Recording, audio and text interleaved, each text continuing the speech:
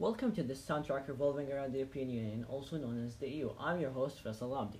The European Union is a supranational organization comprised of 27 nation-states working together in a unionist fashion. Originally founded in 1957 and reformed on the 1st of November 1993, it was created to stop wars in the area and make trade easier. The EU offers a lot to its citizens, including free movement, more job opportunities, scholarships in mainland Europe, consular protection, free healthcare, great education, easy ways to form a company, and the right to vote.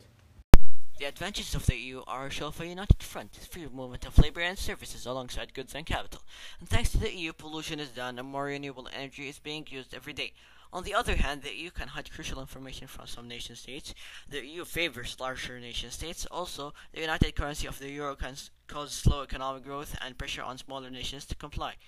Another downside is austerity, which caused a stalemate in economic reform after the Great Recession. Brexit commenced on June 23, 2016 with the polls opening, and Brexit negotiations started on the 29th of March 2017. Immigration was one of the biggest points that led to the people of the UK voting leave because they didn't have that much control of their borders and regulations. Also, the currency difference because most of the EU countries had the euro and Britain stood out alone with some others smaller nation states.